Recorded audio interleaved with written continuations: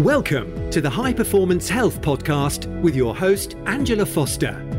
The show where we talk about everything you need to break through limits and achieve a high performance mind, body, and lifestyle. Hi friends, welcome to another episode of High Performance Health. I have so enjoyed connecting with you over the last 10 days while we've been running the competition to win my Live Younger Longer blueprint with the free DNA test and over $6,000 worth of programs and bonuses. And it's just been amazing. That competition has now closed and the prize winner is being drawn by my assistant Vanessa. But I want to say a huge thank you to all of you that entered and also left reviews, because it really helps me to get the message out there. And also I've just really enjoyed hearing from you and connecting with you, just actually finding out who's listening to my podcast and hearing from you on email, in my Facebook group, or when you've tagged me on Instagram. I've just absolutely loved it. And I just want to spend more time connecting with you guys and hearing from you. So please reach out to me. I am at Angela S. Foster on Instagram.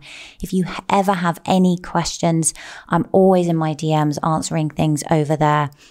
And I also want to extend the fun. So for the next month, basically the rest of the end of this month and all of July, we're going to be giving away smaller prizes, albeit, but some biohacking toys and supplements that I personally use to a listener every single week. And that will be continuing until the end of July. So if you've already left a review, you will be automatically entered into that weekly prize draw.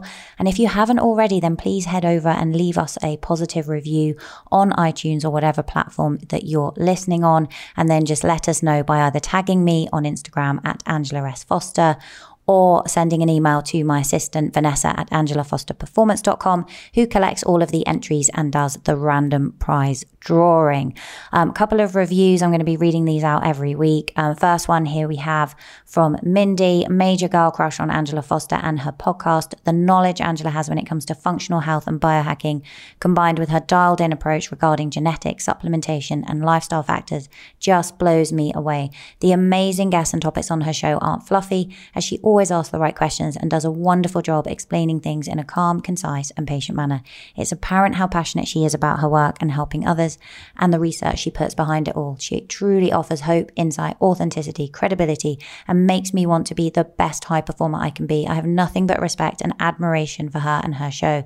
Thank you so much, Mindy. That just means the world to me, because that's really, really my mission, is to help you to really become the best version of you and to have and enjoy that high performance and longevity. There's another review here from Nelly. Was interesting to listen to and hear about different items we hear about socially, for example, in nutrition. Look forward to hearing the other pods.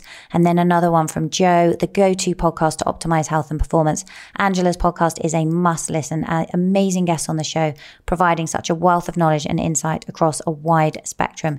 The advice and tips are second to none, and Angela's personal knowledge and commitment to health and performance optimization is like no one I've come across before. A fabulous host and a fabulous podcast. Thank you so much. As I say, I will be reading these out every single week, and we will be drawing a new prize winner right up until the end of July. So please do enter if you haven't. I have a fantastic episode for you today. I've never had somebody on that really knows as much about skin health and biohacking and how the health of your skin reflects the health of your body than Dr. Jen Haley. Now, Dr. Jen is a board-certified dermatologist and nutrition expert, and she's been quoted in over 100 magazines and online articles, including Oprah, BHG, Shape, and Reader's Digest. And she absolutely loves empowering people and showing them how to really optimize the expression of their genetics. And what you may not know is that your skin actually reflects your internal health. And that's something that Dr. Jen has extensive experience with. And today she's going to answer all of your skin questions. Things like, should you wear sunscreen? Is chemical sunscreen bad for you? How can you address problem areas, things like acne, rosacea, eczema? What about anti-aging and wrinkles? Which serums really work? And how can we actually use our diet? Things like phytonutrients, which can give us natural sun protection. And also, how can we enhance the collagen in our skin? What type of collagen should you be taking, as well as using topical serums? What can you actually take internally in terms of collagen to help boost your own skin's production of collagen, but also what secret vitamin can you add in that turbo boosts the effect of that oral collagen you're taking? These are all the questions that Dr. Jen is going to answer. She was amazing to interview. We actually had to stop after an hour and a half, but we could have gone on all evening when we were recording it. She has promised to come back a second time. So if you've got questions, definitely send them to me, Angela@AngelaFosterPerformance.com, or just send them to me on Instagram @AngelaSFoster, because we'd love to do a part 2 with Dr. Jen. And so if you've got any questions that aren't answered today, definitely let us know what those are. But for now, let me introduce you to the wonderful Dr. Jen Haley. So I'm really, really happy to be joined today by Dr. Jennifer Haley. It's so nice, Jen, to have you on the show, because I've never had anyone yet come on and talk all about skin health. And it's just something that everyone cares about. It's so, so important. So first of all, really warm welcome. It's so lovely to have you here today. Thanks, Angela. I'm so happy to be here. I love integrating all of this stuff together and sharing some good information with your audience and how they can incorporate it into their whole well-being, which is all the information that you always share. And I enjoy listening to your podcast all the time. So it's such a pleasure to be here. Oh, thank you. And likewise, I love listening to yours. So let's get started by talking, first of all, I think the biggest thing that everyone who is over the age of 30 begins to struggle with is skin aging, and how they can kind of, what starts as expression lines, they then start to become kind of deeper formed, don't they, if we're not taking care of our skin. And I know that you very much feel that it is an inside out job as much as anything.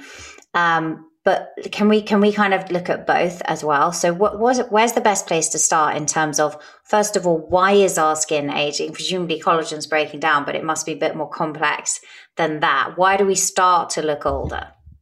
Yeah, that's a great starting question. So when I trained, we were pretty much told your genetics are your destiny. And now with the whole field of epigenetics, we know that not to be true, right?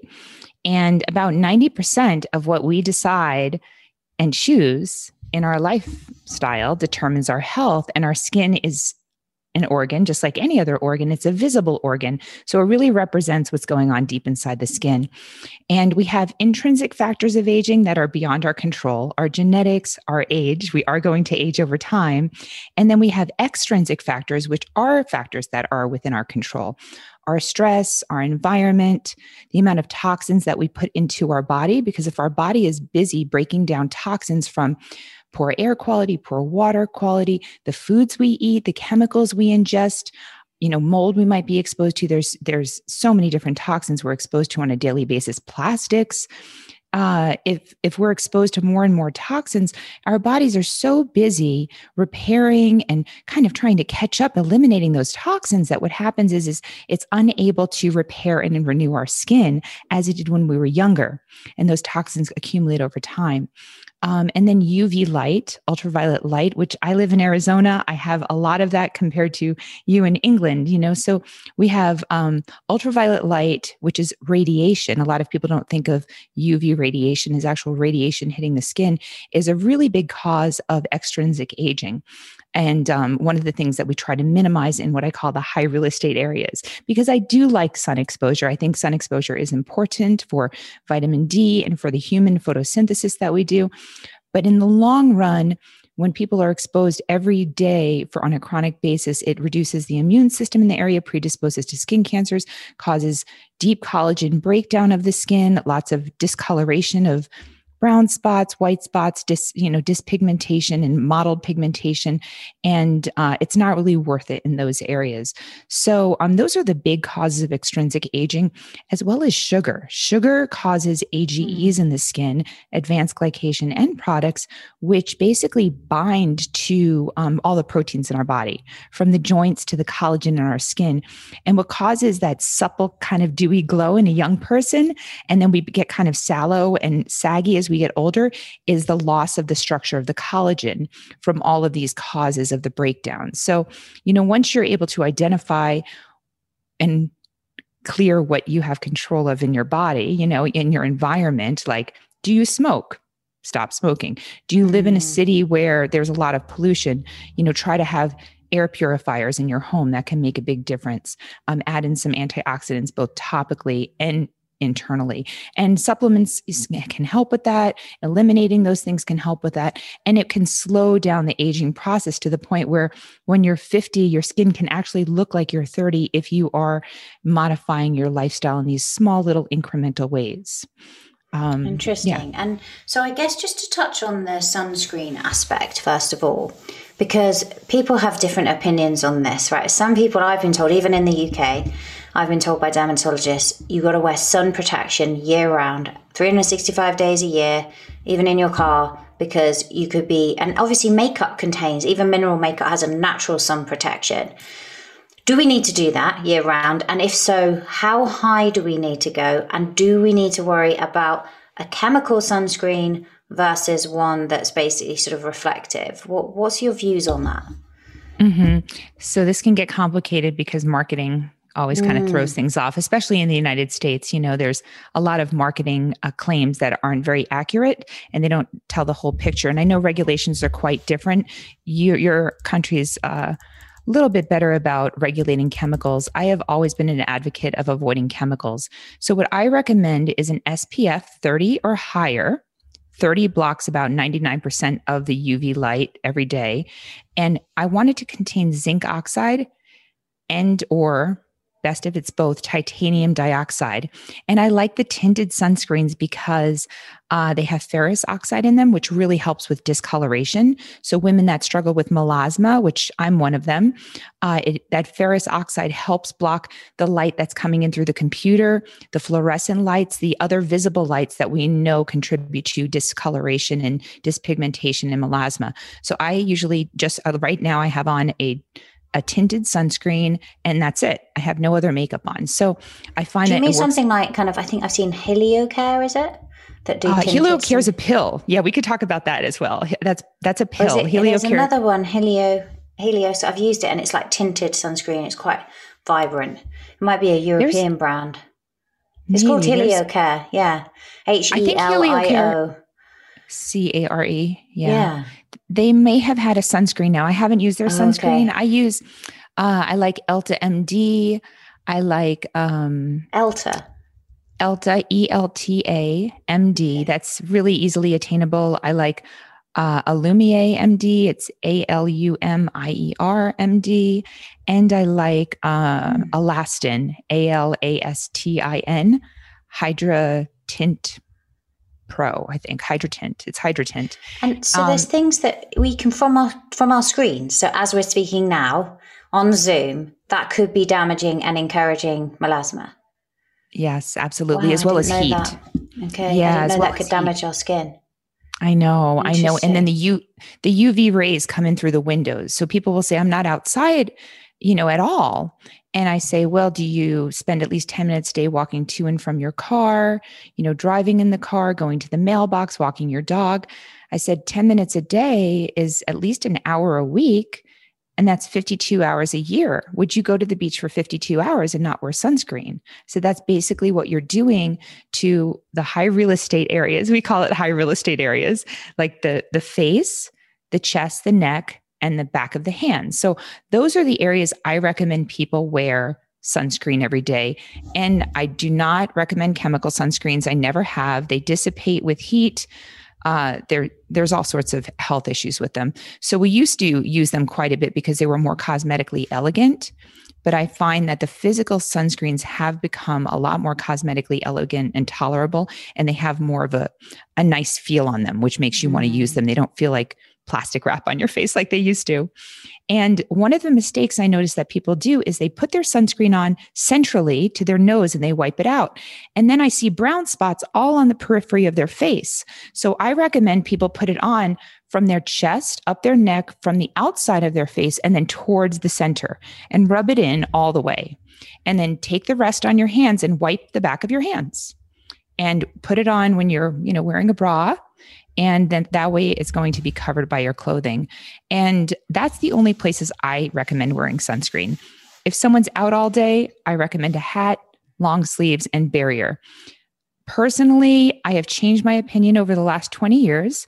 I do try to expose my torso about 10 minutes, 3 times a week for vitamin D synthesis, because I think it's a little bit different getting it from the sun than taking a supplementation. I still do a supplement of 5,000 IUs a day with vitamin K2 and magnesium so that I can convert into the active form of vitamin D. But I do find that there's definitely sun benefits to expose your torso 10 minutes, 3 times a day. If you're fair skinned, if you're darker skinned, you need longer, but not my high real estate. Okay. So it's this, and the sunscreen, just to be clear, is blocking that vitamin D synthesis. You can't make vitamin D with sunscreen. Yes, that's an excellent question. So SPF is based off of blocking UVB rays. There's no rating system on if something can block UVA rays.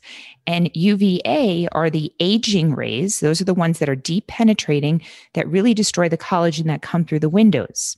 And that's why the zinc oxide is so important, because it covers the whole spectrum of UVA and UVB. Okay. Because we have no rating system for it. Okay. So you can't just go by the SPF when you're choosing a sunscreen. You want to make sure it's 30 or higher, you're applying it correctly, and it has zinc oxide, titanium dioxide. The UVB are the burning rays. The UVB are the rays that produce vitamin D. Okay. So sunscreen will prevent you from forming vitamin D. So this is interesting. So like with my kids, for example, lots of people listening to this, because I'm always pretty reluctant to put lots of sunscreen on my kids. I feel like a lot of them are chemically, and as you say, some of them definitely historically could be quite whitening. If you put it all over their body, it's quite thick. But they're playing outside. And my kids, my father's Lebanese, so my husband Sri Lankan, so we've not really had to worry about the children burning. So I'll put some on their face sometimes. Do I need to be do parents need to be, obviously there's people that have fairer hair, fairer skin, but do we need to worry about our kids getting skin cancer, aging their skin really young? Because they're not going to cover up. Like my daughter just takes anything and everything off as soon as she can. She gets hot. Yeah. How should we be with our children? Yeah, that's a great question. When they're really small, it's easier to control. My youngest son was born in Hawaii. So we were at the beach every single day, and they would wear a hat, and it was part of the routine, and they would have rash guards all over. We were exposed to sun every single day. They were getting sun through their eyes and, getting, their pineal gland activated and, getting the sunlight they needed to charge their body, because sunlight is needed. So what I don't want to do is make people really fearful about how important the sun is. If you live somewhere where it's really dark all the time and you're not getting much sun, I would be a little bit less cavalier or more cavalier about, about protecting from the sun. If you're outside every day and it is sunny, hats, clothing are going to be the most important. And then for kids, I like a product called Vanicream. It's very clean. There's no preservatives. There's no chemicals in it at all. And that's kind of what I smeared on my children. They wore clothing and I put that on their face every day when we lived in Hawaii. And in Arizona, now they're teenagers, they're not doing it so well, but they're also not spending as much time outside. So it really depends on the amount of sun exposure. If someone's getting burnt or if they have freckles are the first sign of aging. So we think they're cute in children. They're only formed in the response to trying to get darker skin to respond to the sun. So if a child is getting freckles, I know they're getting too much sun and they should be wearing sunscreen every single day. Interesting. On their face. On the face. And so the freckles do not come up in response to where the sun hits the body necessarily. They can come up anywhere, right? Or is it a direct response? So like if your child is getting some freckles on their back, does that indicate they've had too much sun on their back or just too much sun overall? Yeah, freckles are unusual on the back. We usually see it on the shoulders, where the sun will hit from above more. They do get on the back, but that's later. So if you look at your arms, so if someone looks at their arms when they're our age, you'll see discoloration on the forearm. But when you turn the arm up and you look at, the area right by your armpit, that's how we naturally age. So the inside upper part of the arm, you might see a little bit of loss elasticity, but that's the natural color of your skin where you don't age. And that's how you normally age, just like your bottom, right? Like your tush is how you would normally age. Maybe a little bit of loss of elasticity, but no other discoloration, no harsh wrinkles, no deep coarse lines or anything like that. The rest of that is caused by sun exposure. So freckles typically are on the nose and, the prominence of the cheeks where the sun hits the most, and the shoulders and the back. And your genetics predisposes you to how much sun you get before you start getting freckles. So, that's the earliest sign of aging. And, I do try to balance getting a little bit of sun, but in someone with very fair skin, really 10 minutes to the torso 3 times a week is going to be sufficient. And protecting the areas that are chronically exposed, like the forearms, the back of the hands, especially in women where we don't want that to show our age, the neck, the décolleté, and then the face. Interesting. Okay. So we definitely shouldn't be lying on a beach on holiday. I've done it. Trust me, I've done it. Before I was a dermatologist. When you come from the UK and you don't see any sun and you go on holiday, there's something incredible about how you feel after that. It's really interesting because I've had patients with so many skin cancers over the years, and I tried to get them to stop going in the sun so much. And in Arizona, we see some serious sun damage with leather skin and brown with burns. And it looks like a rotisserie chicken. I'm just going to be honest with you. It looks really awful when you have that much sun exposure. And there have been quite a few research studies showing that the sun produces endorphins and it becomes addictive. So it actually is addictive. So I'm just not an absolutist. I don't say don't do it ever. I would just say don't do it on a regular basis. You want to balance the enjoyment versus the risk of, if you're burning, that's too much. I'd say 20 minutes isn't going to kill you, 30 minutes, and then get in the cabana, get under an umbrella, and be a little bit smart about it. So you have some longevity to do this and live this life. Yeah, for sure.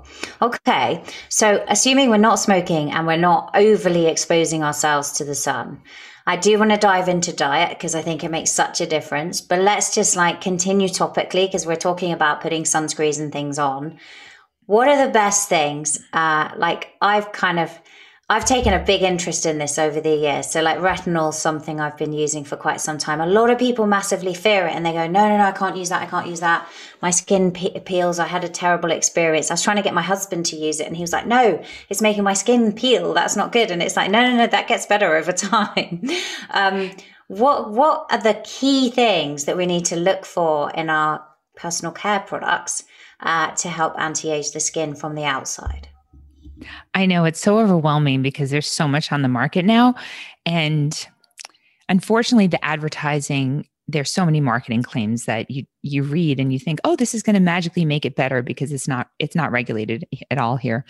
I can simplify it pretty well. So our skin has 2 processes. During the daytime, it's meant to protect us, right?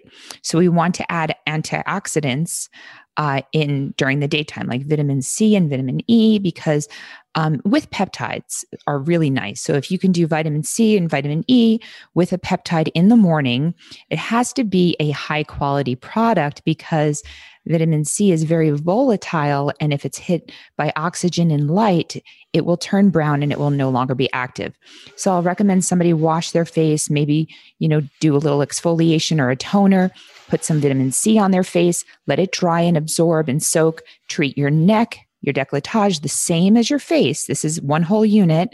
Let it dry and then put your sunscreen on. And then makeup after that. That's how I recommend people do things, because what's happening is the sunscreen and the hat use will prevent the ultraviolet radiation from getting in. But there will be free radicals forming that now the antioxidants can help protect you from DNA damage. Okay. And you mentioned HelioCare as a sunscreen, and I believe they do have a sunscreen. I haven't tried it. They have an excellent supplement from Polypodium leucotomus, which is a fern block extract. And we know ferns have been around since the dinosaur age. And I have a certain passion in plant medicine and how, we derive all these special qualities of plants that we then can utilize for our benefit. And this Polypodium leucotomus can help prevent DNA damage in the skin. So I usually will recommend people take 2 of those in the morning. It helps with pigmentation as well. And if you're out for long periods of time, I personally don't wear sunscreen anywhere but my face and my neck, décolletage in the back of my hands. So I'll wear long sleeves. And then if I'm out for a hike, like I did yesterday, I just take it off and I'll get a little bit of sun, and I don't burn when I take that. So they cannot claim that there's an SPF associated with taking that pill, but studies have shown that it can be as much of an SPF of 7. So I find it very, very beneficial, especially in my athletes that are outside all the time. And that's a Heliocare supplement. And I've heard that astaxanthin can do the same thing, can help increase your natural sun protection. Is there any truth to that? Absolutely. I love astaxanthin. Okay. It's my absolute favorite supplement, about 4 milligrams a day. And that adds a nice little glow to your face too, a little rosy glow to your face. So I love astaxanthin, and I love the properties of the Mediterranean diet and the foods that you can eat that can increase the SPF of your skin naturally, like lycopene and things like that. Okay. So in the morning, we're going to use an antioxidant and a vitamin C serum and some SPF. Natural one, and then evening. Exactly. Yeah. And the vitamin C, you want to make sure it's a really high quality product, because is there one that you recommend that you think is a really good vitamin C? Yeah, there's 2 that I like. My favorite is through a company called Alumier MD. It's Alumier MD, and they have a vitamin C and E plus a peptide in it, and peptides help stimulate collagen. And it's really nice because you receive the 3 bottles for 3 months, and you activate it with the powder on site. So it's not even activated until you activate it, and it lasts a month. So a little less for me because I'm putting it everywhere. And I tend to just be kind of generous with it on my hands as well. But it should last a month if you use it like a normal human. And I like that one. I also like Skin Medica makes a vitamin C and E that works well as well.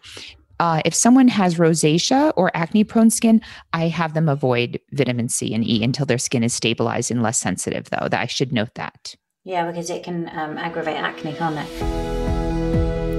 I want to just briefly interrupt today's show to tell you about something that I personally use every day, pretty much, to enhance the collagen production in my skin and also the health of my mitochondria, and that is red light therapy. Now, if you've been waiting to get into full body red light therapy, now is your chance, because my friends over at Red Light Rising have an incredible offer on at the moment. For a limited time only, essentially until their stocks run out, everyone that buys a vertical stand will automatically receive a 20% discount on the stand and the lights.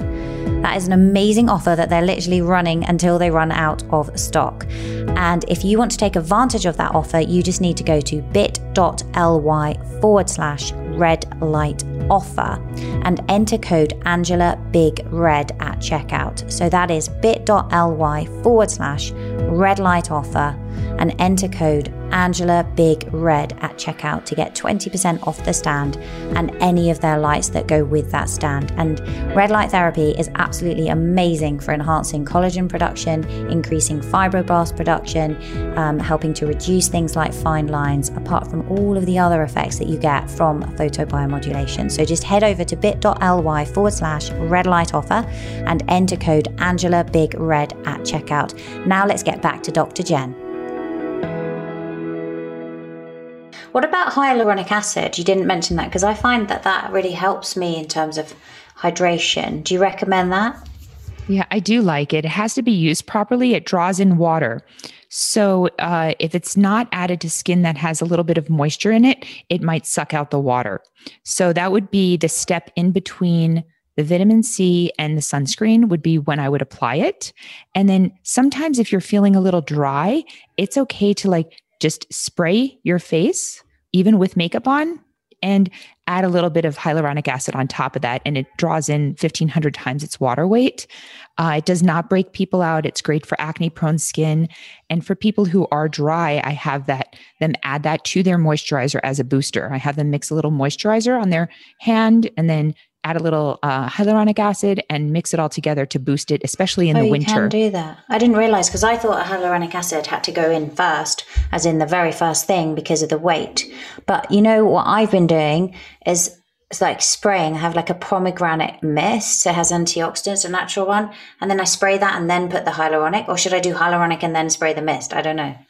Does it matter? Do the mist first. Yeah, mist do the mist okay. first. Yeah, exactly. You want to have a little moisture. So it's one of those things you want to put on as your skin is moist. So I typically will add the actives first. And there have been studies when we talk about the night with the retinol, there have been studies looking at adding a moisturizer first, then with retinol versus the other way around. And it's fine. It's still going to get there. You can do it either way, can you? It still gets there. You really can. So at night, our bodies are in the renew and the repair phase, which is why sleep is such an important part of it. There really is such a thing as beauty sleep. I'm going on 3 hours last night. I couldn't sleep. I think it's a full moon thing. I don't know. But, and I'm feeling it today, and we always notice this when we don't sleep well, we just don't have that same glow that we want. And over a long period of time, that can cause a really big problem for the skin. So we want to do everything that we can at night to support renewal and repair. And the hero ingredient for that is vitamin A, and it comes in many different forms. Retin-A is the name brand people have heard for many years. Retinol is accessible over the counter and tends to be a little less irritating than the prescription strength. Is it prescription strength in England? We have different forms. So you can get different forms of retinol or retinoids. There's different grades. So you can have, like, here in the UK, there are some that you can buy over the counter, but they go up to a certain grade. And then you can go to like your esthetician or, beautician, and they will have a license to like examine your skin, and then they move you up. So I've bought products where it's like graded. You start with this one, then another one, then another one as you move up, so it doesn't cause irritation. And then there's a higher end, I believe, that then is prescription only, which I do have. So for example, I've used ones that are doctor's prescription, but they're still like dermatological doctors. And then I believe there's also something else, but I think this isn't topical. I think this is internal. Is it like Accutane? Doesn't it contain vitamin A that some people get if they've got acne primarily? Because vitamin A is good for acne, isn't it? It is. And I trained in Southern California, and there's a lot of vanity there, so we would actually prescribe Accutane. Women would take 1 or 2 pills a week just to reduce the pore size. So it does work very well for reducing sebaceous glands or the oil glands. Okay. And we also use it in patients who've had kidney transplants to help prevent skin cancer. So vitamin A has so many benefits to it. The risk with using it, we don't want to just consume large amounts orally because it can cause liver failure. So I don't recommend doing that in lieu of Accutane or in lieu of, being monitored by a physician. But as far as topical goes, the biggest mistake I find that people make is they get to a certain age and then they are not happy with the way they look and they want to treat their wrinkles very aggressively. So they go to too strong of a form of basically a vitamin A, and they start getting exfoliating and peeling and a dermatitis. So the way it works is there's many different forms. Really, the 2 main ones I advocate are retinol and then tretinoin, which turns into it's retinoic acid in the skin. So retinol will turn into retinoic acid in the skin, which is the active form, and it works by cell signaling. So more application. You don't need full coverage like you do with a moisturizer or a vitamin C, because more application doesn't really make more cell signaling. It just can cause more irritation. Okay. And it works by unplugging the pores, which means exfoliation, which can come across as like sloughing of the skin, and a dermatitis if too much is applied or it's applied too frequently. So I usually recommend, just as you do it in the UK, starting off with a very low a modest type, not a very strong type, to see how somebody tolerates it. And I find that retinol works very well. And I'll have people put a pearl size or a pea size on their finger, dot their forehead, dot each cheek, and then kind of massage it in, avoiding the creases of their nose and the creases of their mouth, because those areas, it will sit in there, kind of eat away at the skin. So that's the biggest issue I find, people putting too much in those areas. And then, as with everything on the face, I take the rest on my hands and sweep it on the back of each hand, because we want to keep that area rejuvenated as well. Rejuvenated. Yeah, interesting. Okay. And they should start and build up slowly, with a few times a week. Can you get to the point where, Like, I mean, I've had ones where I do use them every day, and then some, they just seem really strong. I can only use them a few times a week. Yeah, I've been using it for 20 years. Yeah, I've been using it for 20 years, and there's some I can't even get to every night. So retinol, I'll have people start 3 times a week and then wait 2 weeks. And if they're not irritated, then I have them go every other night for another 2 weeks. If they're not irritated, we'll go 2 nights on, 1 night off for another 2 weeks. And we slowly graduate that way. And once they're on retinol every single night for about 3 months, and they're tolerating it fine and no issues. And I do have people apply it up to the eyelid margins. A lot of people are afraid to use things near the eyes. And I find that if you don't, your eyes are going to look different and age different from the rest of your skin. So I do treat the entire face. I just use much, much less around the eyes, much less around the neck, much less around the décolletage. So those areas are, typically a 3 time a week and less application until you graduate. And you kind of have to be intuitive with your skin. There's no real recipe because you have to check in with yourself. Are you getting itchy? Are you getting red? Are you getting flaky? Skip a night, and then restart. And sometimes things will change. If you had an inflammatory meal of, seed oils and fried food, you might have more inflammation in your skin and not tolerate the skincare products. If it's wintertime and the air is dry and the humidity is low, you might not tolerate what you were tolerating over the summer. So there's a lot of variables with that. And if they're doing that, then I'll graduate them to tretinoin, which is the generic form of Retin-A, and there's many other forms, and we'll just slowly go that way. Studies have shown that tretinoin 0.25% versus a 0.025% versus a 0.1% are the same at 6 months. So with the stronger percentages, you will get results quicker. You'll have more irritation. You'll get results quicker. But over 6 months with full collagen stimulation, you end up getting great results. So more isn't necessarily better. And going more, because it costs you more as well, doesn't it? When you go up and you have more in it. Okay. And what about things like, I guess my question would be, because I use some of them medical grade products. This is always the difficulty. So I tend to be somebody, because it's a balance, right? As someone who's into health, where on my body, because the skin is such a large organ, I will pretty much use only natural oils, because that's not being regularly exposed. Your face gets outside is exposed to the sun every day. And all the elements and everything else and the toxins. So I tend to go, right, it's natural on my body, but I'll use a more medical based product, which probably breaks some rules in terms of natural healthcare, because I feel like, yes, they may contain ingredients that maybe aren't ideal, but it's a small amount. I'm using it on my hands, my face, and I want results, right? And I find that, do you think you can get the same anti-aging results from natural skincare products that are things, like shea, rose oil, natural forms of vitamin A, or? Yeah, I've done quite a bit of research on this. You can get similar results. Like there's a product called Bakuchiol, Bakuchiol. That's a natural plant that has similar properties to Retin-A and retinol. Okay. I've been less than impressed. It doesn't cause as much irritation. It's an option. It's an option. I haven't been as impressed. And, these are vitamin A. It's not, I agree with your perspective, basically, on the important areas, the cosmetic areas. I tend to go more medical. On the body, with deodorant, toothpaste, all the other cosmetics that we use, I am very natural with that as well. And, but I do have a trick for body elasticity. Yeah. I will take, it can cost a lot of money, but I use a product called Epicuren, which is basically coconut oil based. It's Epicuren, and it's a really nice body lotion. It's very clean. And I will take that and mix an entire tube of Retin-A in there, and then apply it head to toe 3 times a week. And I think it helps with the elasticity and pigmentation on the skin as well.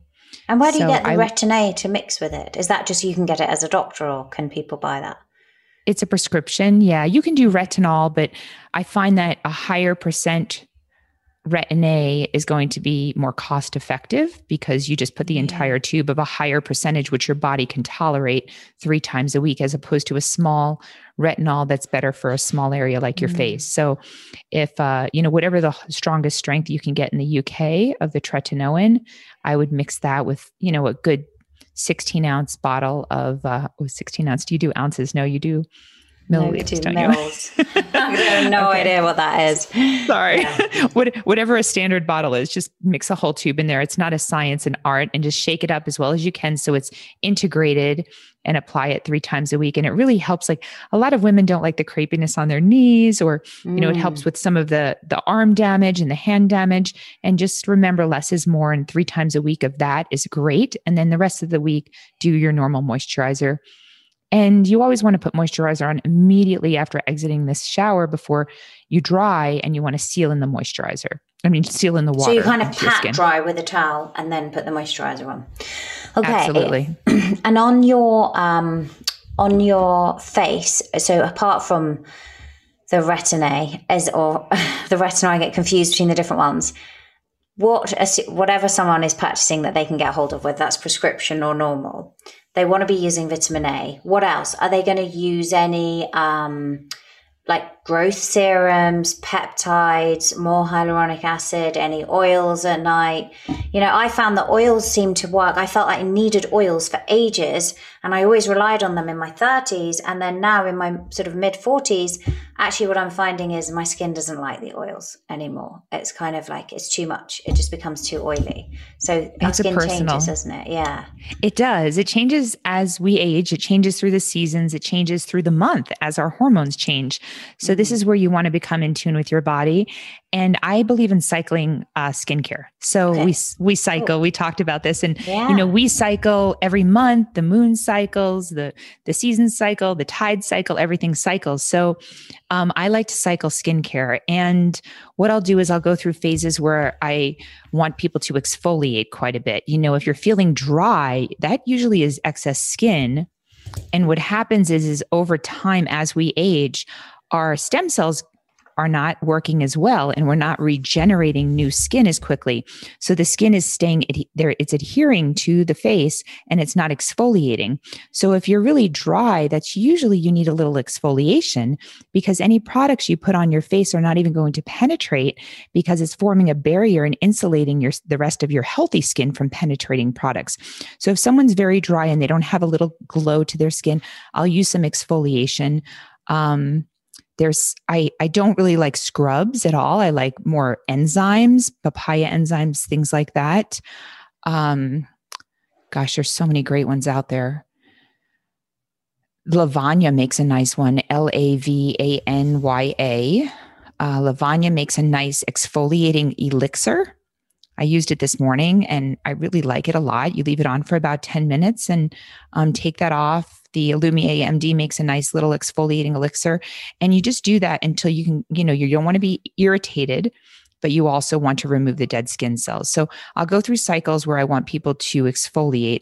And then I go through cycles where I want people to really hydrate. So in the winter or in dry climates or dry weather, you want to hydrate more. And that's where at night we'll do a vitamin A, a retinol. So the the 3 hero things you want to remember are sunscreen, physical sunscreen with zinc oxide, titanium dioxide in the morning after vitamin C, and the vitamin E at night. Okay, whether it's retinol or tretinoin or Retin-A. Those are the most important for medical results-driven treatment.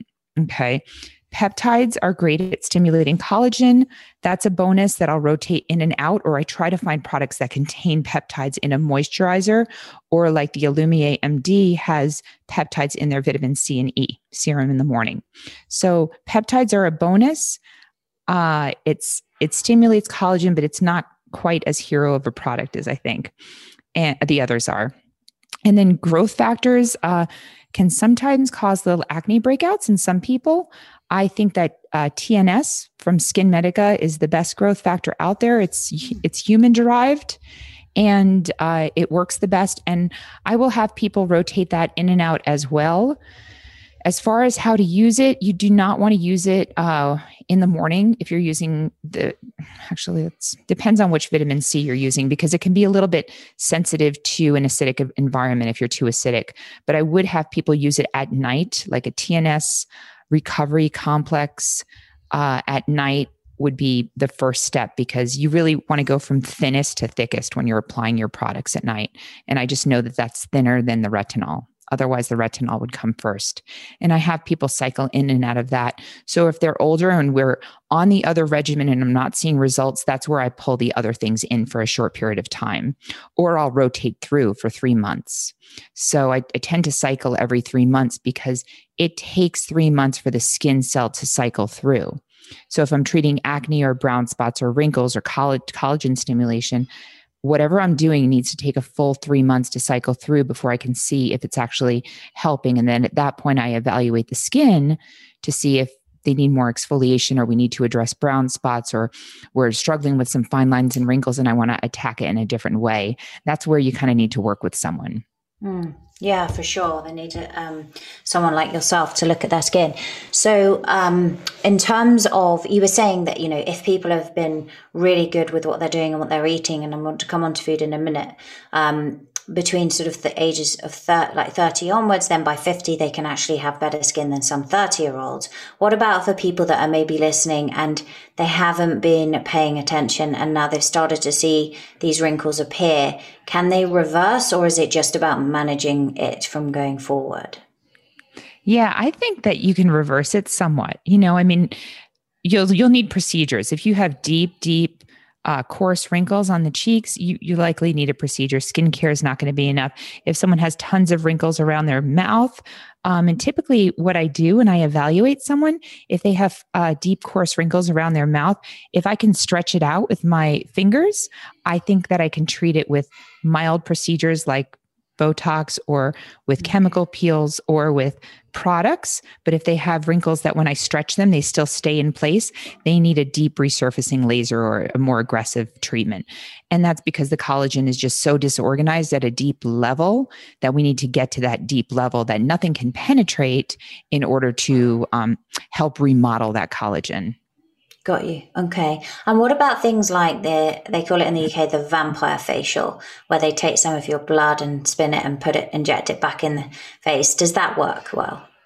Yeah. So what we're trying to do basically with that is, it has to be done properly. So it's PRP, or platelet-rich plasma, or PRF, platelet-rich fibrin. You could even inject it under the eyes as well to kind of help stimulate collagen for people that look a little hollow there.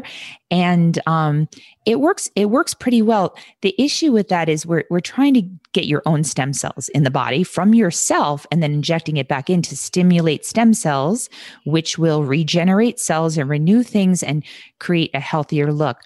As we get older, our stem cells aren't healthy anymore. So after the age of 50, our stem cells tend to deteriorate, obviously at different rates depending on our overall health, but they're not as good as they were when we were 20, when we actually didn't need those stem cells, right? So there's something called exosomes, which are basically the little messengers of the stem cells. And exosomes are what we're using as well now to help stimulate. So I'll often do a microneedling treatment on someone to stimulate collagen and apply exosomes to the face at the same time to stimulate and rev up those stem cells to start working. So you kind of need to take your teenage daughter in and just say, we're going for a PRP together and I'm going to use your stem cells and you're going to give me the blood and then I'll have the facial. That would be great in an ideal world. It might be considered world. child abuse. It could be child abuse, couldn't it? I love that. It's funny. Okay. And talking about the derma rolling there. Okay. So that's something that I quite often do with a smaller, obviously not as long needle at nighttime, because I believe that helps with product penetration. It can go a bit deeper. Although if you've got good quality products, they're going in anyway. But I was taught that if you roll before, it's going to really penetrate deeper into the deeper layers of the skin. Does this Yeah, work? that's always the trick, is getting it to penetrate, right? And that's why there's such a disparity in the cost of products, because more medical grade products have the science behind them to actually penetrate the skin. Like you mentioned with hyaluronic acids, not all hyaluronic acids are the same. Some have small molecular weight hyaluronic acid mixed with larger molecular weight, and you want the combination effect. So the smaller molecular weight can penetrate and give you kind of a dewy, rosy glow, whereas the higher molecular weight sits on the skin and allows you to look, like you're hydrated. Whereas the cheaper versions or the least expensive versions don't have that science behind them. And the same with the vitamin C. It won't be active once it leaves the bottle if it's not formulated properly. So I don't love derma rolling, only because it tends to shear the skin. So if people don't do it properly and they're aggressive with it, it can shear the skin. If you have a mild version where you're trying to basically compromise the skin just enough to allow products to penetrate, I do find it to be very effective. Derma, the microneedling is different. It's more of a stamp method, where we stamp about 1 to even 1.5 millimeters deep into the skin. And it's basically hormesis. Like, our bodies are different from machines. So a machine gets worn out over time. So you drive a car and it gets worn out, after 100,000 or 200,000 miles, or the equivalent of kilometers, and it wears out. And our bodies are different. If we sit around all day, it doesn't function. It gets weaker and weaker and weaker. So we go to the gym and we exercise, and our muscles get stronger and our bones get stronger. The same with the skin. We're trying to find that line between causing enough damage to not cause a scar, because that would be too much. Just like going to the gym and lifting too much weight is going to cause you to herniate a disc or pull something. You want to work your muscles so they get stronger and repair, just like we want to stimulate the collagen. So it says, oh, there's some insult, there's some damage, and I need to repair and remodel and get thicker. So that's where I like microneedling, the derma roller, if it's done correctly at home. Not too aggressively though, because you can cause scarring. And that stimulates the collagen to form, and also allows more penetration of good active products, which I don't love vitamin C with microneedling, because there have been some cases of chronic kind of erythematous red bumps forming from that after a microneedling treatment. I personally experienced that. So I looked into the literature really deeply, and I realized what I had done wrong. So I usually avoid the vitamin C right afterwards, but hyaluronic acid is a beautiful thing to apply right after microneedling, as well as exosomes. The exosomes are great for stem cell stimulation, and it just stimulates collagen to form. It works excellent for like those little lines around the corners of the mouth. I love it for that. Amazing. And if you wanted to, if you're doing it gently at home and you want to stimulate that collagen, how long do you actually have to roll for to create that stimulus? Because your face gets red, doesn't it? It gets relatively red quite quickly, because you are obviously stimulating the blood flow as well, right? Anything you rub on something on your skin. Yeah, the redness I'm okay with. If there's bleeding, I would start to be concerned. There should not be really too much bleeding with the at-home devices. They should maybe be, do you know the depth of yours? No. I can't remember actually, because I had one and it was too deep, and actually I didn't use it because it felt like it didn't make it bleed, but I felt like it increased like problems like acne. So I can't remember what mine is, because there was one that was just too much. But I thought that you could do it kind of for a minute just to help with product penetration, but to go deeper, to get the benefits of collagen stimulation, you need to do it for quite some time, do you? That was my understanding. I could be wrong. Yeah. In the office, we numb people because it is very painful, because we are going deeper to stimulate collagen. You have to get into the dermis to stimulate collagen. But that usually causes a little bit of pinpoint bleeding. At home, you're not going to get as deep, because if you do, number one, it's going to hurt. You should be changing the roller every time. It should be a new roller. I would not use the same roller because of infection, the risk of introducing an infection. And then going over the area one time is going to be enough in each direction.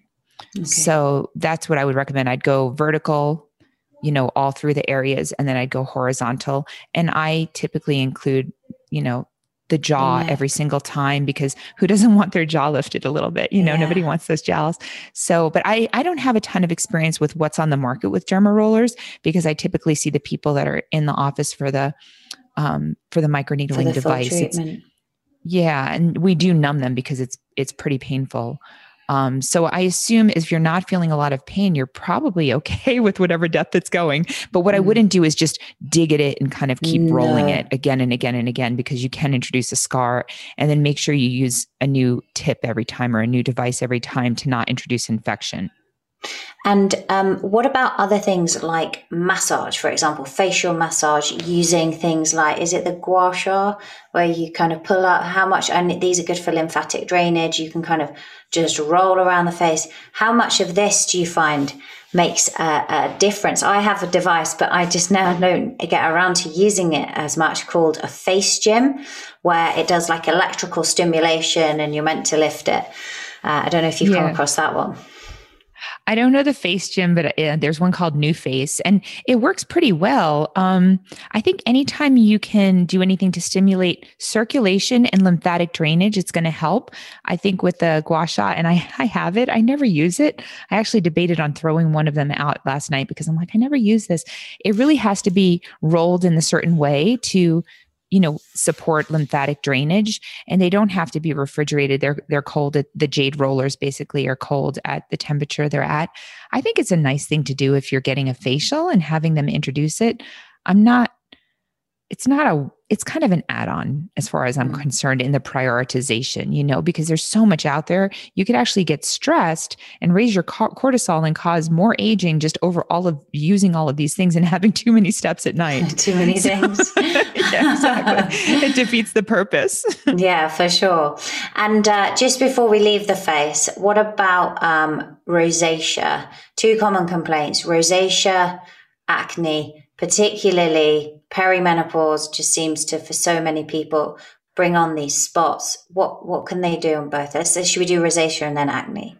Sure. Yeah. Rosacea, we're finding is more and more is linked to the gut microbiome. Okay. So I really have people try to, figure it out with their diet and what's going on. I find a lot of them are on proton pump inhibitors, and it just really throws off the whole entire gut microbiome with that lack of acid and ability to digest properly. Maybe they have some small intestinal bacterial overgrowth like SIBO. So I'll get them to a functional medicine doctor and clean that up. And just avoiding triggers like chemicals. So definitely no chemical sunscreens. Zinc oxide is calming, so I think that's fine. As far as topical for rosacea, I like things like azelaic acid, which can be found over the counter. I love niacinamide, which can be found over the counter in many products. It's very soothing. I also like oral niacinamide, 500 milligrams twice a day, because I find that to be very calming and soothing. And I use that both for acne and for rosacea. It's been shown in studies to be equivalent to antibiotics for acne in many cases. So I like niacinamide 500 milligrams twice a day. For acne as well, you're saying? For acne, yeah. And does that cause flushing or? No, niacin causes flushing, but niacinamide doesn't. Niacinamide. Oh, niacinamide, which you can get niacinamide topically, can't you, in serums? I've seen that. Yeah. Okay. It's but you're suggesting orally 500 milligrams twice a day. So like morning and night. Mm-hmm. And they also have it in Elta MD that has a tinted sunscreen and an untinted version. It's Elta MD Clear, and that contains niacinamide also. So I like that in my acne prone patients and my patients that have rosacea, especially with the tint, because it helps with the redness. I have rosacea, and for me, my trigger is going from cold weather into near a fireplace, and I just turn really red, or, a glass of wine will cause that as well. So everyone has to identify their personal triggers, whether it's spicy food or hot food or sunlight or temperature variations, and try to avoid that as much as possible. And then I find when people have healthier guts, their rosacea is under better control. It's very controllable once you identify the cause, and it takes a little bit of a detective work and then the willingness to make those changes. And do you find that gut health is linked to acne as well, or is that more hormonally driven? I can't say that, there's certain strains of probiotics or anything like that that help with acne, but I do, it's very clear now. When I trained, we were told that acne is not affected by diet whatsoever. And the opposite is true. I mean, I didn't pay attention to that. I was a nutrition major. I listened to my patients. There were very clear causalities of patients that were well controlled on Accutane with 0 outbreaks. And then they'd go home for Christmas and eat a lot of food, a lot of cakes and a lot of cookies, and they would come back and be broken out. So, I always have known that a lot of sugar is associated with acne. And now the research is in sugar and high glycemic load is associated with acne. So for me, I may not have sugar, but I wear a continuous glucose monitor at times. If I have white rice, my glucose will jump up to 250. I'm very, very sensitive to starchy foods. And, your body is smart. It will convert oatmeal, or it will convert granola, or it will convert pasta to sugar very quickly in the body. So anything that is processed, flours especially, will convert to sugar in the body. And that high glycemic load leads to acne, as well as dairy. Dairy is clearly associated with acne. Dairy's a big one, isn't it? It really is. Yeah. And I have a lot of fitness competitors that I treat, and they'll say, I'm not having any dairy, but they're taking in whey protein and whey protein bars. So even the whey protein can be associated with it. And casein 100% casein is very inflammatory. So I'll usually have people cut out dairy and sugar, and most people see a remarkable response. It's not in everyone. Some people are not sensitive to dairy, so they can reintroduce it. And then if they don't break out, they're not one of those sensitive people. But I do eliminate it initially because I do find that that's an issue. And in women, oh, sorry. Yeah. Oh no, you go ahead. Go ahead. Yeah. No, carry on. In women. Okay. So that's like for regular acne. Then we have the adult form of female acne, which is a whole different thing.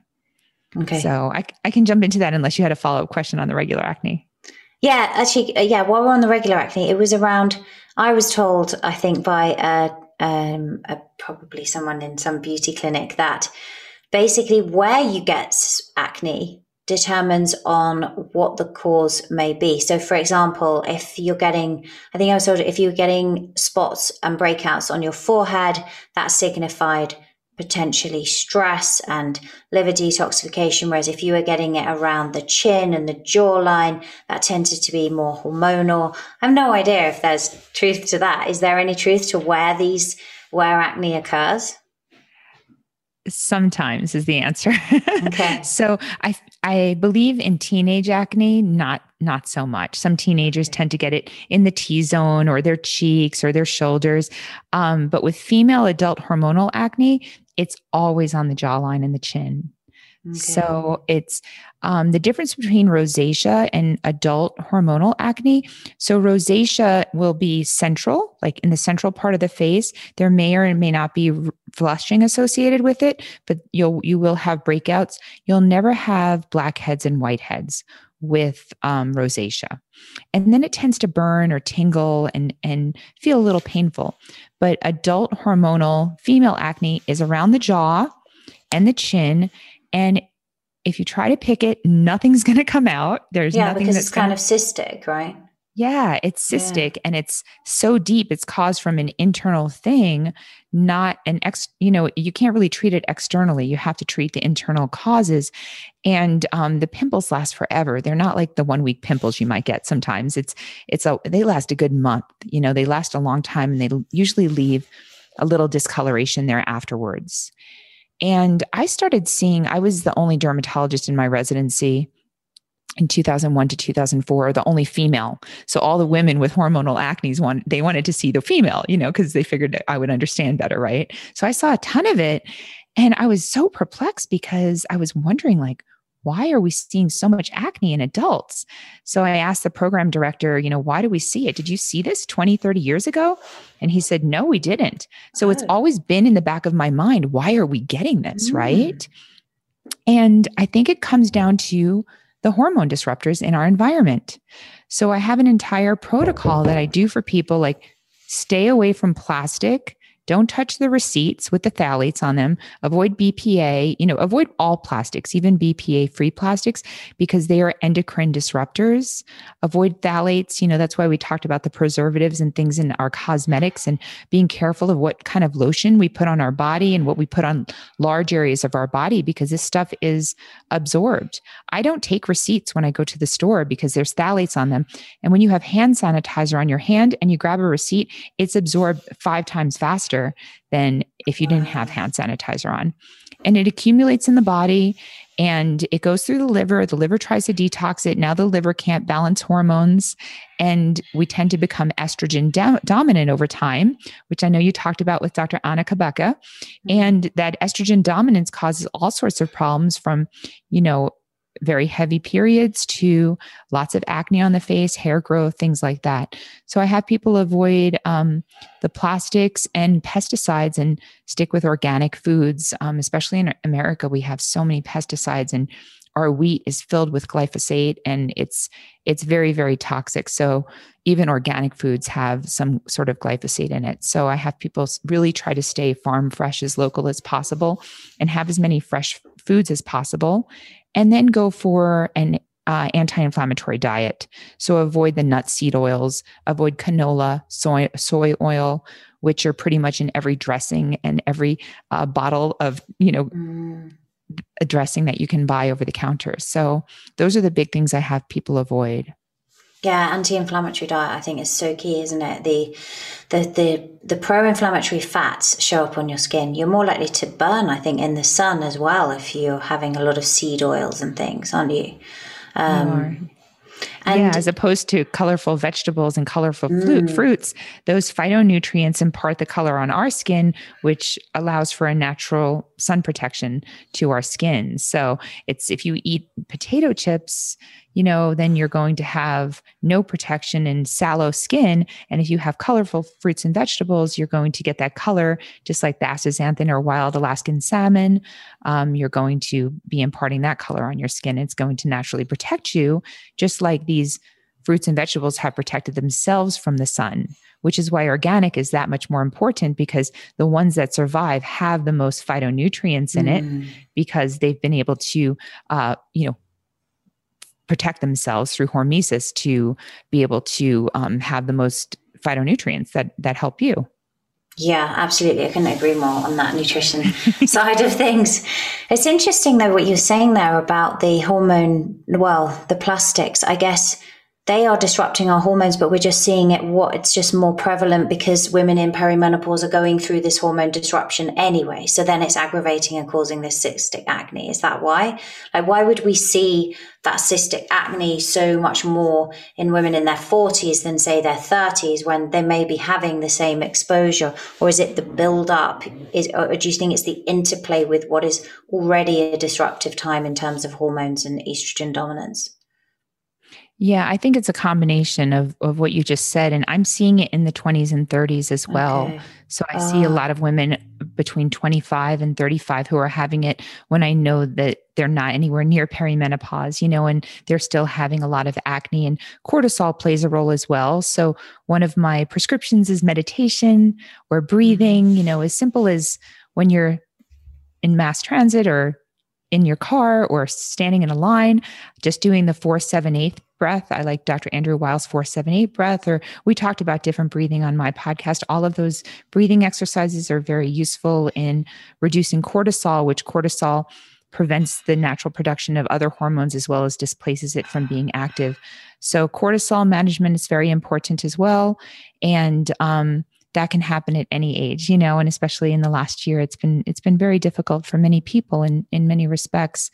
And then, so I think it's a combination of what's causing it. And also, the more insults we have to our liver, the more difficult we have in processing the bad estrogens from our body, basically, that are causing these things. So if there's a lot of alcohol involved, if there's a lot of other chemicals that we're consuming, which we are, 30, 40 years ago, we weren't consuming the processed foods that we're consuming. Mm-hmm. So I think about, soda. If someone has soda, your body's going through an enormous amount of metabolic processes and liver taxation in order to just get water out of it. So like we're doing that all day long with food after food after food, that when it comes time to metabolize our own hormones, they're being pushed by the wayside and they're low priority. So you have to take a look at all of the other things you're doing in your life. I don't like acetaminophen. I don't have people take acetaminophen or paracetaminofen. I think you have it there. Paracetamol. Yeah, paracetamol is what it's called there, because that's liver toxic. So I just use regular aspirin, unless you have an ulcer, because it's not liver toxic. So all of these things accumulate over time, and our liver can only take so much. That's why fasting is so important, to give everything a break, to kind of regenerate, repair, get rid of the zombie cells, and just get a little bit of a fresh start. Yeah. Yeah. So true. And the thing is as well, isn't it? Like even when you're drinking water from a glass, there's so many there's plastics in our water. So the more we cut down on this, the better, because we can't escape it. Sorry. And we're having, that's a good point. I wanted to bring up, I use the British Berkey. Oh yeah. Which is, it has a great filter in it. Because, the chlorine and the fluoride, and I had a patient many years ago who worked for the EPA, and she said that there's so many things they're unable to clean out of the water supply, from hormones. So people are putting their contraceptives down the toilet, and we can't get these out of the water supply. So we're consuming other people's contraceptives. We're consuming things like Splenda or sucralose, because they can't seem to clean that out of the water supply either. So there's so many things that are coming from municipal sources that are taxing our bodies that we don't even realize. And then when you drink water, I just carry a stainless steel water bottle everywhere, like a Hydro Flask or a glass bottle. I'm clumsy, so I don't do glass. I do stainless steel. It has lots of dents in it. And I just carry that everywhere and fill it up. And it's great for traveling. It's great for the environment, and it's great for my health. And, I try to use the cleanest filtered water that I can possibly get, because it's becoming a big issue, water quality. It is, isn't it? And I think here I did quite a lot of investigating, because I know in America, there's so much more. The water supply is less. Here we're quite lucky. I know, for example, like the water where I am in Surrey in UK, it's from like a reservoir, which is mostly from rainwater. They've got really high standards. But then if you look in a city, absolutely, people, the contraceptives that people are peeing out is in the water supply. And I think, again, it depends where you live.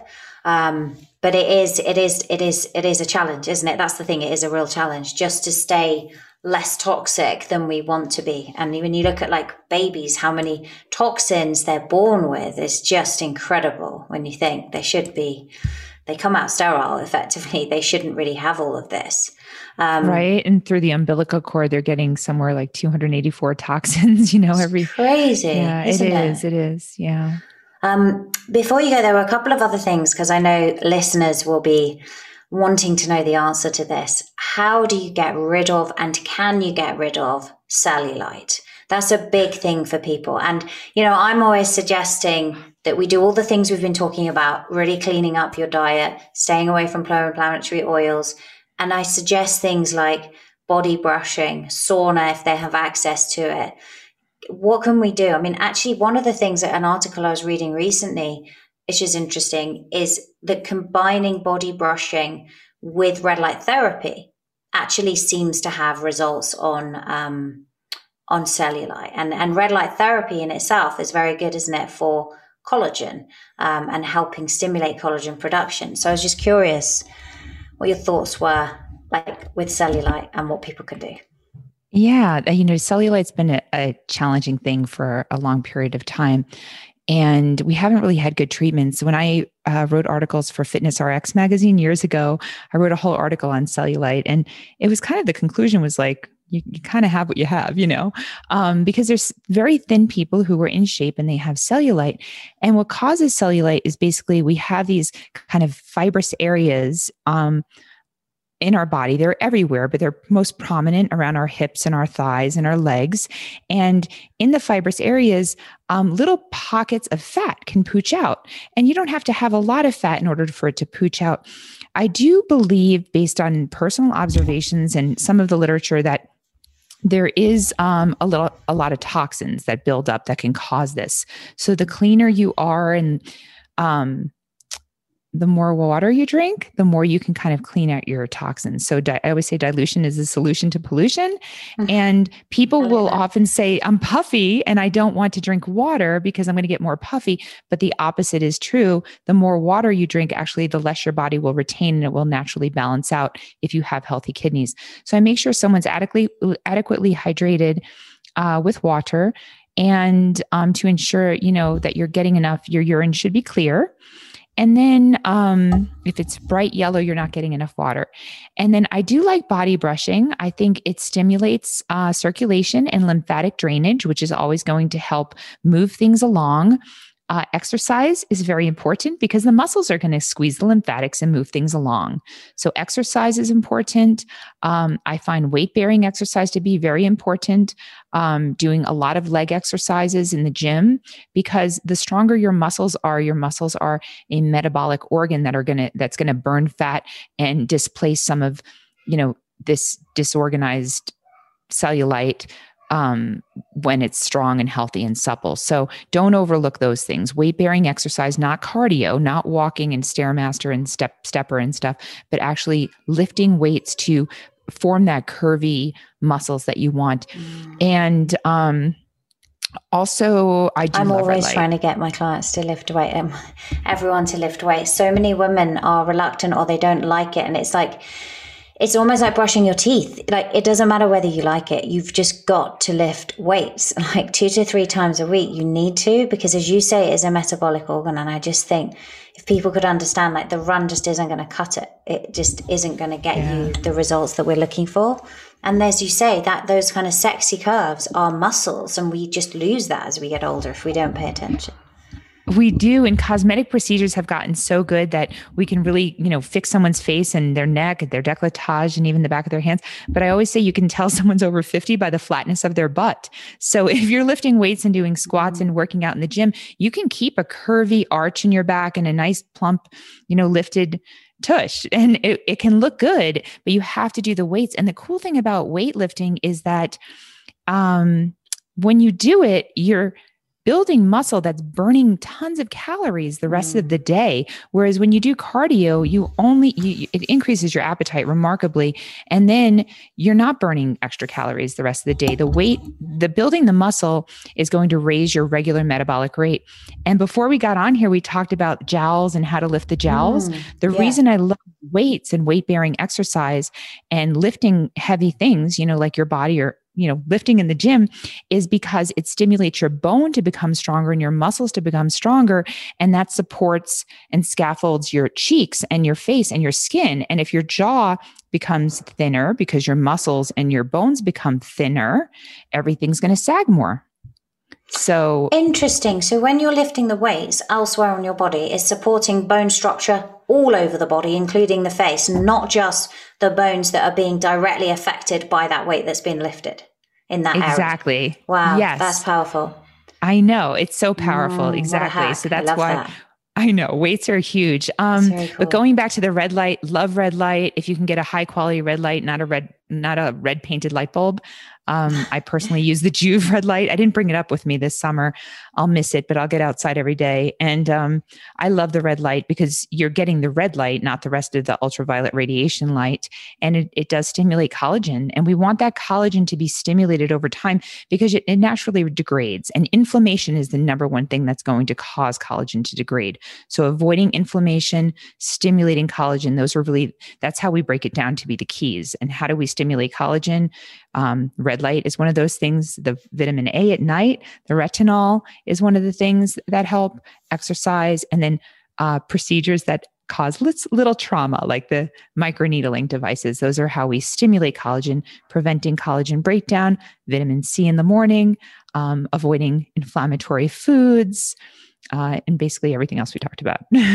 And do you recommend taking collagen orally? There seems to be some debate over how much you need. When I did the research, it seems that a lot of them contain like 7, and they say it's so, it's hydrolyzed, it's so bioavailable, but it's only got 7 grams. My understanding from researching it is that you need at least 20 grams to make an impact, because it's kind of tricking your body that, why have you got all this circulating? There must be some kind of injury, and then it produces more of its own collagen, and you just gave it the raw ingredients to actually do that, all the amino acids. But then I also read that, sometimes you read articles that suggest that actually collagen itself can contain toxins that can build up in your bones. And it just feels like the whole collagen thing's becoming confusing now, whereas it felt straightforward before. I'm curious where your research has led you. Yeah, I change my opinion all the time on this topic. I did a podcast episode on collagen. I don't think the marine collagen is as bioavailable as the grass-fed. I always recommend only grass-fed collagen from cattle. Yeah, bovine sources. It has to be grass-fed. It has to be as clean as possible. I heard someone recently, I can't even remember where I heard it. They found some sort of a toxin in collagen again and again. I'm sure we're getting it in all our foods. I do like collagen. The studies have been very good out there for helping to stimulate some collagen when it's taken with vitamin C. If you can find it with hyaluronic acid, that's even better. I do agree 10 to 20 grams a couple times a day with vitamin C is the best way to take it. I wouldn't go crazy over it. A little bit is still going to help. I'm kind of, I'm a stepwise type of person. If I go and I have a lot of ice cream in the whole spectrum of a year, it doesn't make a difference. It doesn't open the door to eat that way every day, and I still feel like I have collagen in my bulletproof coffee in the morning. I do like to do it that way. That way works for me. And I take vitamin C with my other vitamins in the morning, and that helps me as well. And, that works for me. Other people will have a drink in the afternoon with some collagen. It must be grass-fed, and the bovine sources are the best, and 20 grams, and also take it with vitamin C, because you need that C in order to support collagen stimulation. And it doesn't count as a protein. It doesn't have all the necessary amino acids to count as protein. So if you're counting your protein, you don't want to count that as 20 grams of protein. No, you got to do that on top. And what about do you recommend a certain amount of protein? Are you somebody who's kind of advocates a higher protein diet? I do. Everyone's really different. And there's some amazing functional medicine doctors out there nowadays. I have a friend in, a friend in Florida who does genetic testing on what the best diet is for each person. I know I do well on higher protein, higher fat diets. And a lot of my acne patients are afraid of fats.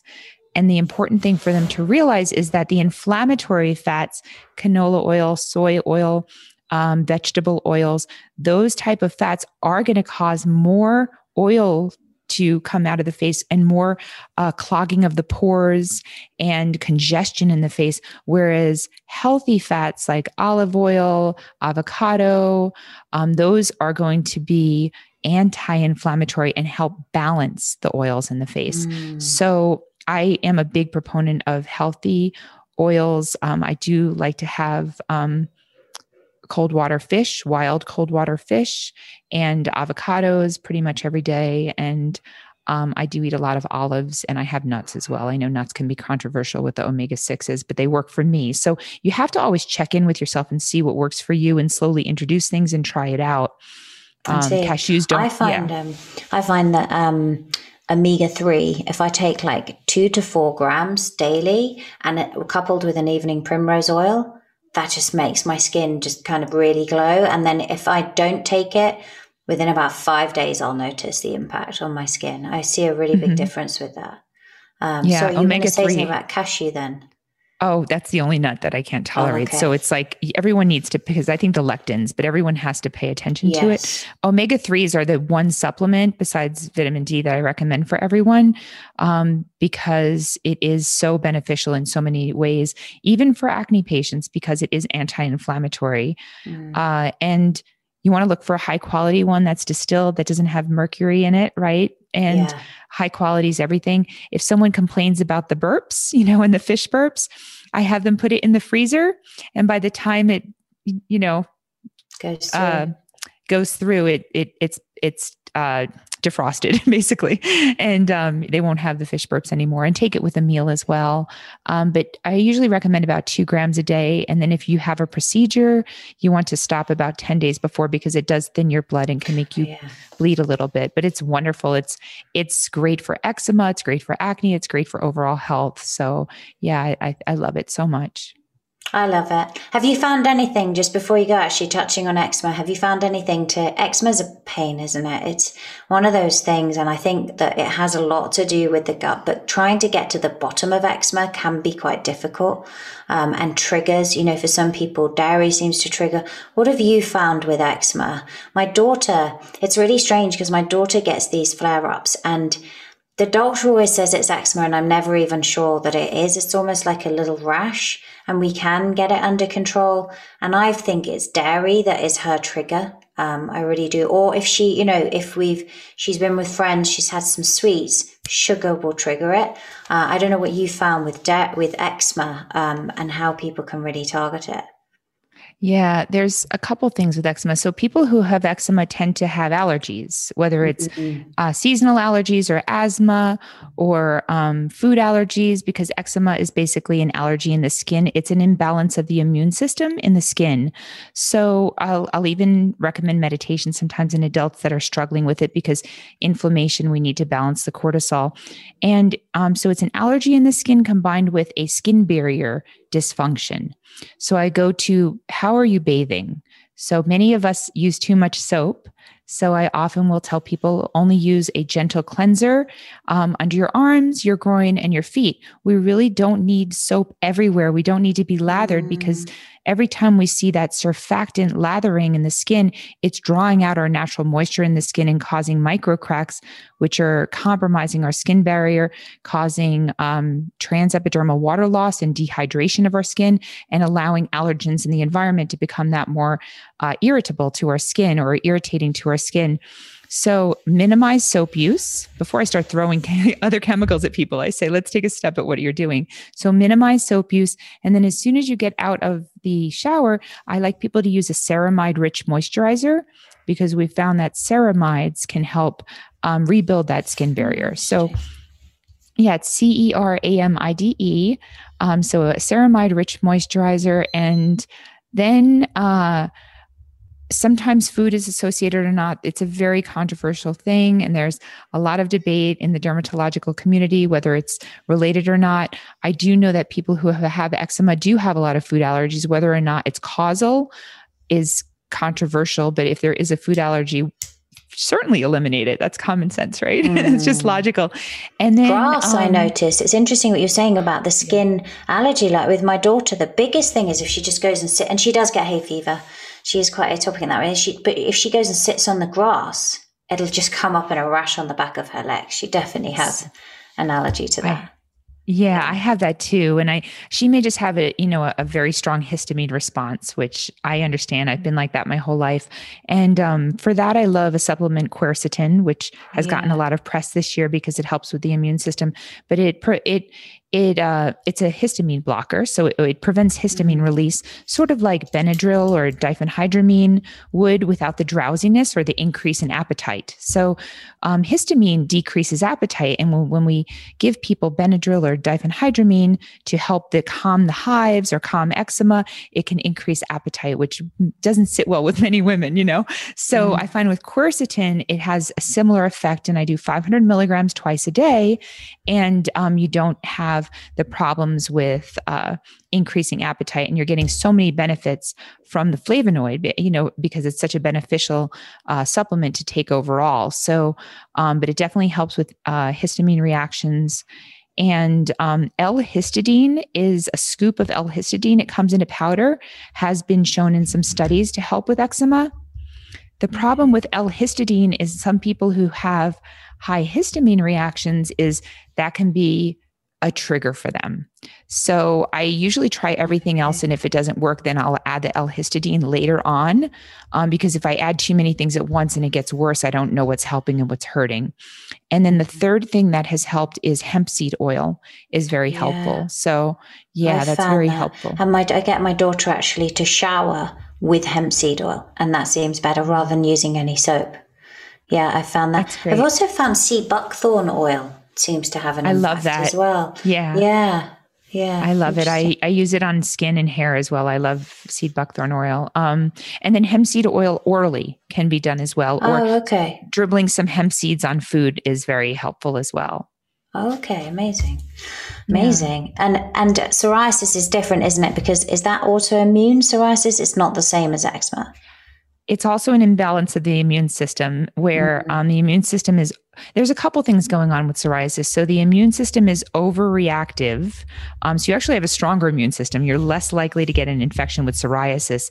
That's why a lot of the medicines we have kind of are immunosuppressant. They suppress the immune system with psoriasis, which I'm not always a fan of. But psoriasis can be life-threatening if it's everywhere. So we do have to treat people carefully. And the other thing with psoriasis, so if you have a normal patch of skin, that skin might take about 28 days to go from the bottom layer to the top layer. Whereas with psoriasis, it's piling up in 7 days. That's why it looks so scaly and thick and white, because the skin just keeps piling up as quickly as possible. Vitamin D helps quite a bit in both a topical ointment. We have it as calcitriol or calcipotriene, and also orally. I have people do it. Sunlight helps psoriasis. We have light therapy. And, back hundreds of years ago, people would go to the Dead Sea and, get the sunlight and have the salt water. And it was very healing back then. So, minerals and sunlight can certainly help. This is obviously not medical advice because everybody's so different and the diagnosis may or may not even be psoriasis. And, with psoriasis is more of a concerning condition for me and for all dermatologists because it's associated with more inflammation in the body. So these patients have a higher risk of cardiovascular disease. They have a higher risk of developing lymphoma. It tends to be, there's a correlation between worsening psoriasis and increasing weight. So having a healthy lifestyle and avoiding metabolic syndrome is very, very important in patients with psoriasis. That's really the number one place to go before we start suppressing their immune system from a medical perspective. That's such great advice. You are such a fountain of knowledge. You've been so gracious with your time. I could literally chat to you all evening. It's just so fascinating. Who knew the skin could be? I don't think we've left anything uncovered, but Jen, if there's anything else you'd like to add before I've linked to where people can find you, is there anything you want anything else you want to share about the skin? It's just been amazing talking to you. Yeah, thank you. It's really fun. There's so much more to cover because dermatology is really interesting to me. It's basically, if there's something going on your skin, it's not limited to the skin. Yeah. It's also going on inside your body because your skin is your largest organ. So I love the fact that, people come to me because they're bothered about something in their skin. And then I can help them with, are you having joint pain? Or are you having stomach problems? And, it's just a sign that something deeper is going on. And, I like to treat the whole person. So I think that that's the main takeaway is just know your skin is not limited to your skin, and what's going on deeper inside your body is just reflected on your skin. And then the only other thing I wanted to bring up with people who are going through a lot of weight loss, what happens is we store a lot of toxins in our fat. So it can be really discouraging when women are losing weight and then they start breaking out and having all these rashes. And what's happening is their body is purging toxins through their skin. So just stick with it, ride it out, and then you're going to have glowing skin afterwards. Yeah. So your body, because it's an outlet, isn't it, through the skin, which is why sauna is so amazing because you're actually detoxifying. Yeah. And actually it's interesting because with sauna, one thing I was reading is actually that when you come out, yes, of course you need to go and shower straight away because you want to wash those toxins off. But actually you're better off even before you get to the shower because it can start to dry on you, is actually just getting a towel and just rubbing that sweat off before you enter the shower. Just to try and eliminate get it off any of that reabsorption. I don't like the sauna and I love exercise. So I tried to convince myself that sweating through exercise was just as good as sauna, but the studies have shown that it's really not. Sauna does have benefits for other things that aren't attained through exercise. Combination of both is always the best, right? Combination of both. Yeah, exactly. It's been amazing talking to you. We didn't even get to sexual health and skin. I think we might have to do that another time. Absolutely. Maybe. My pleasure. If you'd be happy to do that. It's been amazing. Where can people find you? Do you treat people remotely? Do you have any resources they can go to? How can they find more about you? I do telemedicine in the United States. I'm licensed in 22 states now. So I do telemedicine through Dermatologist on Call. That's one way people can find me. And then my podcast, which you've been on, which everybody loves. It's amazing. And that's which is The Radiance Revealed. Thank you. And then Instagram, I'm not as active as I should be, but I'm on there. And then my website, drjenhaley.com. And just DM me. I can't give medical advice, but I love this information. I love sharing good information. And I'm so grateful you had me. Thank you. Thank you so much. It's been fantastic. I will link to all of that in the show notes. It's been an absolute pleasure having you on. Thank you. Thanks, Angela.